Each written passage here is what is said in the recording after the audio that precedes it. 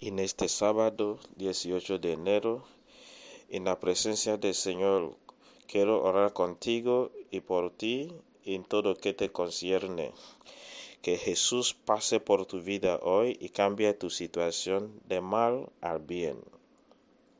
Que cambie tu confraternidad, tu compartir de la mesa de la maldad o desesperación o de dolor a la mesa de hermandad, de amistad y de alegría. Nos acompaña Marcos capítulo 2, 13 a 17.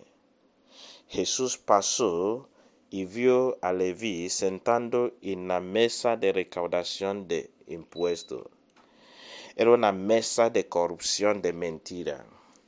Un hombre odiado, evitado por sus hermanos, por sus robos y mentiras, colaborando con el poder extranjero impositor. Y Jesús le llamó, sígueme, y se fue a comer a su casa con otros pecadores. Ese fue causa de escándalo para los fariseos. Jesús ahí dejó clara su misión. Vine para llamar a los pecadores y no a los santos. Pues los que necesitan el doctor son los enfermos y no los sanos.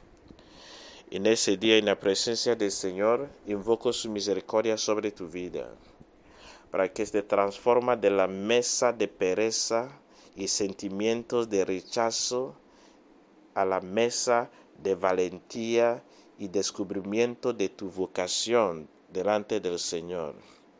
Que cambie todo que te ha hecho pensar que no puedes obrarle bien, que todo que tú haces te sale mal. Esos pensamientos que te ha hecho pensar que no puedes evitar y dejar de hacerle mal. Que cambia tu mesa, tu asiento a la mesa de los hijos de Dios, en la fiesta de los redimidos, en la mesa de optimismo y de valentía por el reino de Dios. Esa es mi oración contigo. Tú eres importante en los ojos de Dios y el Señor se ha fijado en ti. Tu creación y tu llamada y tu redención es para obrarle bien, no para sentar en la mesa de los oprimidos, no para sentar en la mesa de los corruptos, no para sentar en la mesa de los condenados, no para sentar en la mesa de los rechazados. Ahí no es tu porción. A pesar de lo que estás pasando o el dolor que estás sufriendo por enfermedad, tu posición es en la mesa de los hermanos y hermanas, en la mesa de alegría, en la mesa del reino de Dios.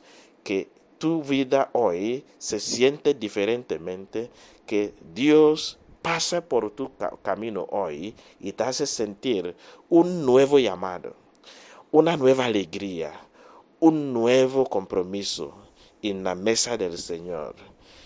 Dios te bendiga y te llena con alegría. En el nombre del Padre, y del Hijo y del Espíritu Santo. Amén. Feliz fin de semana.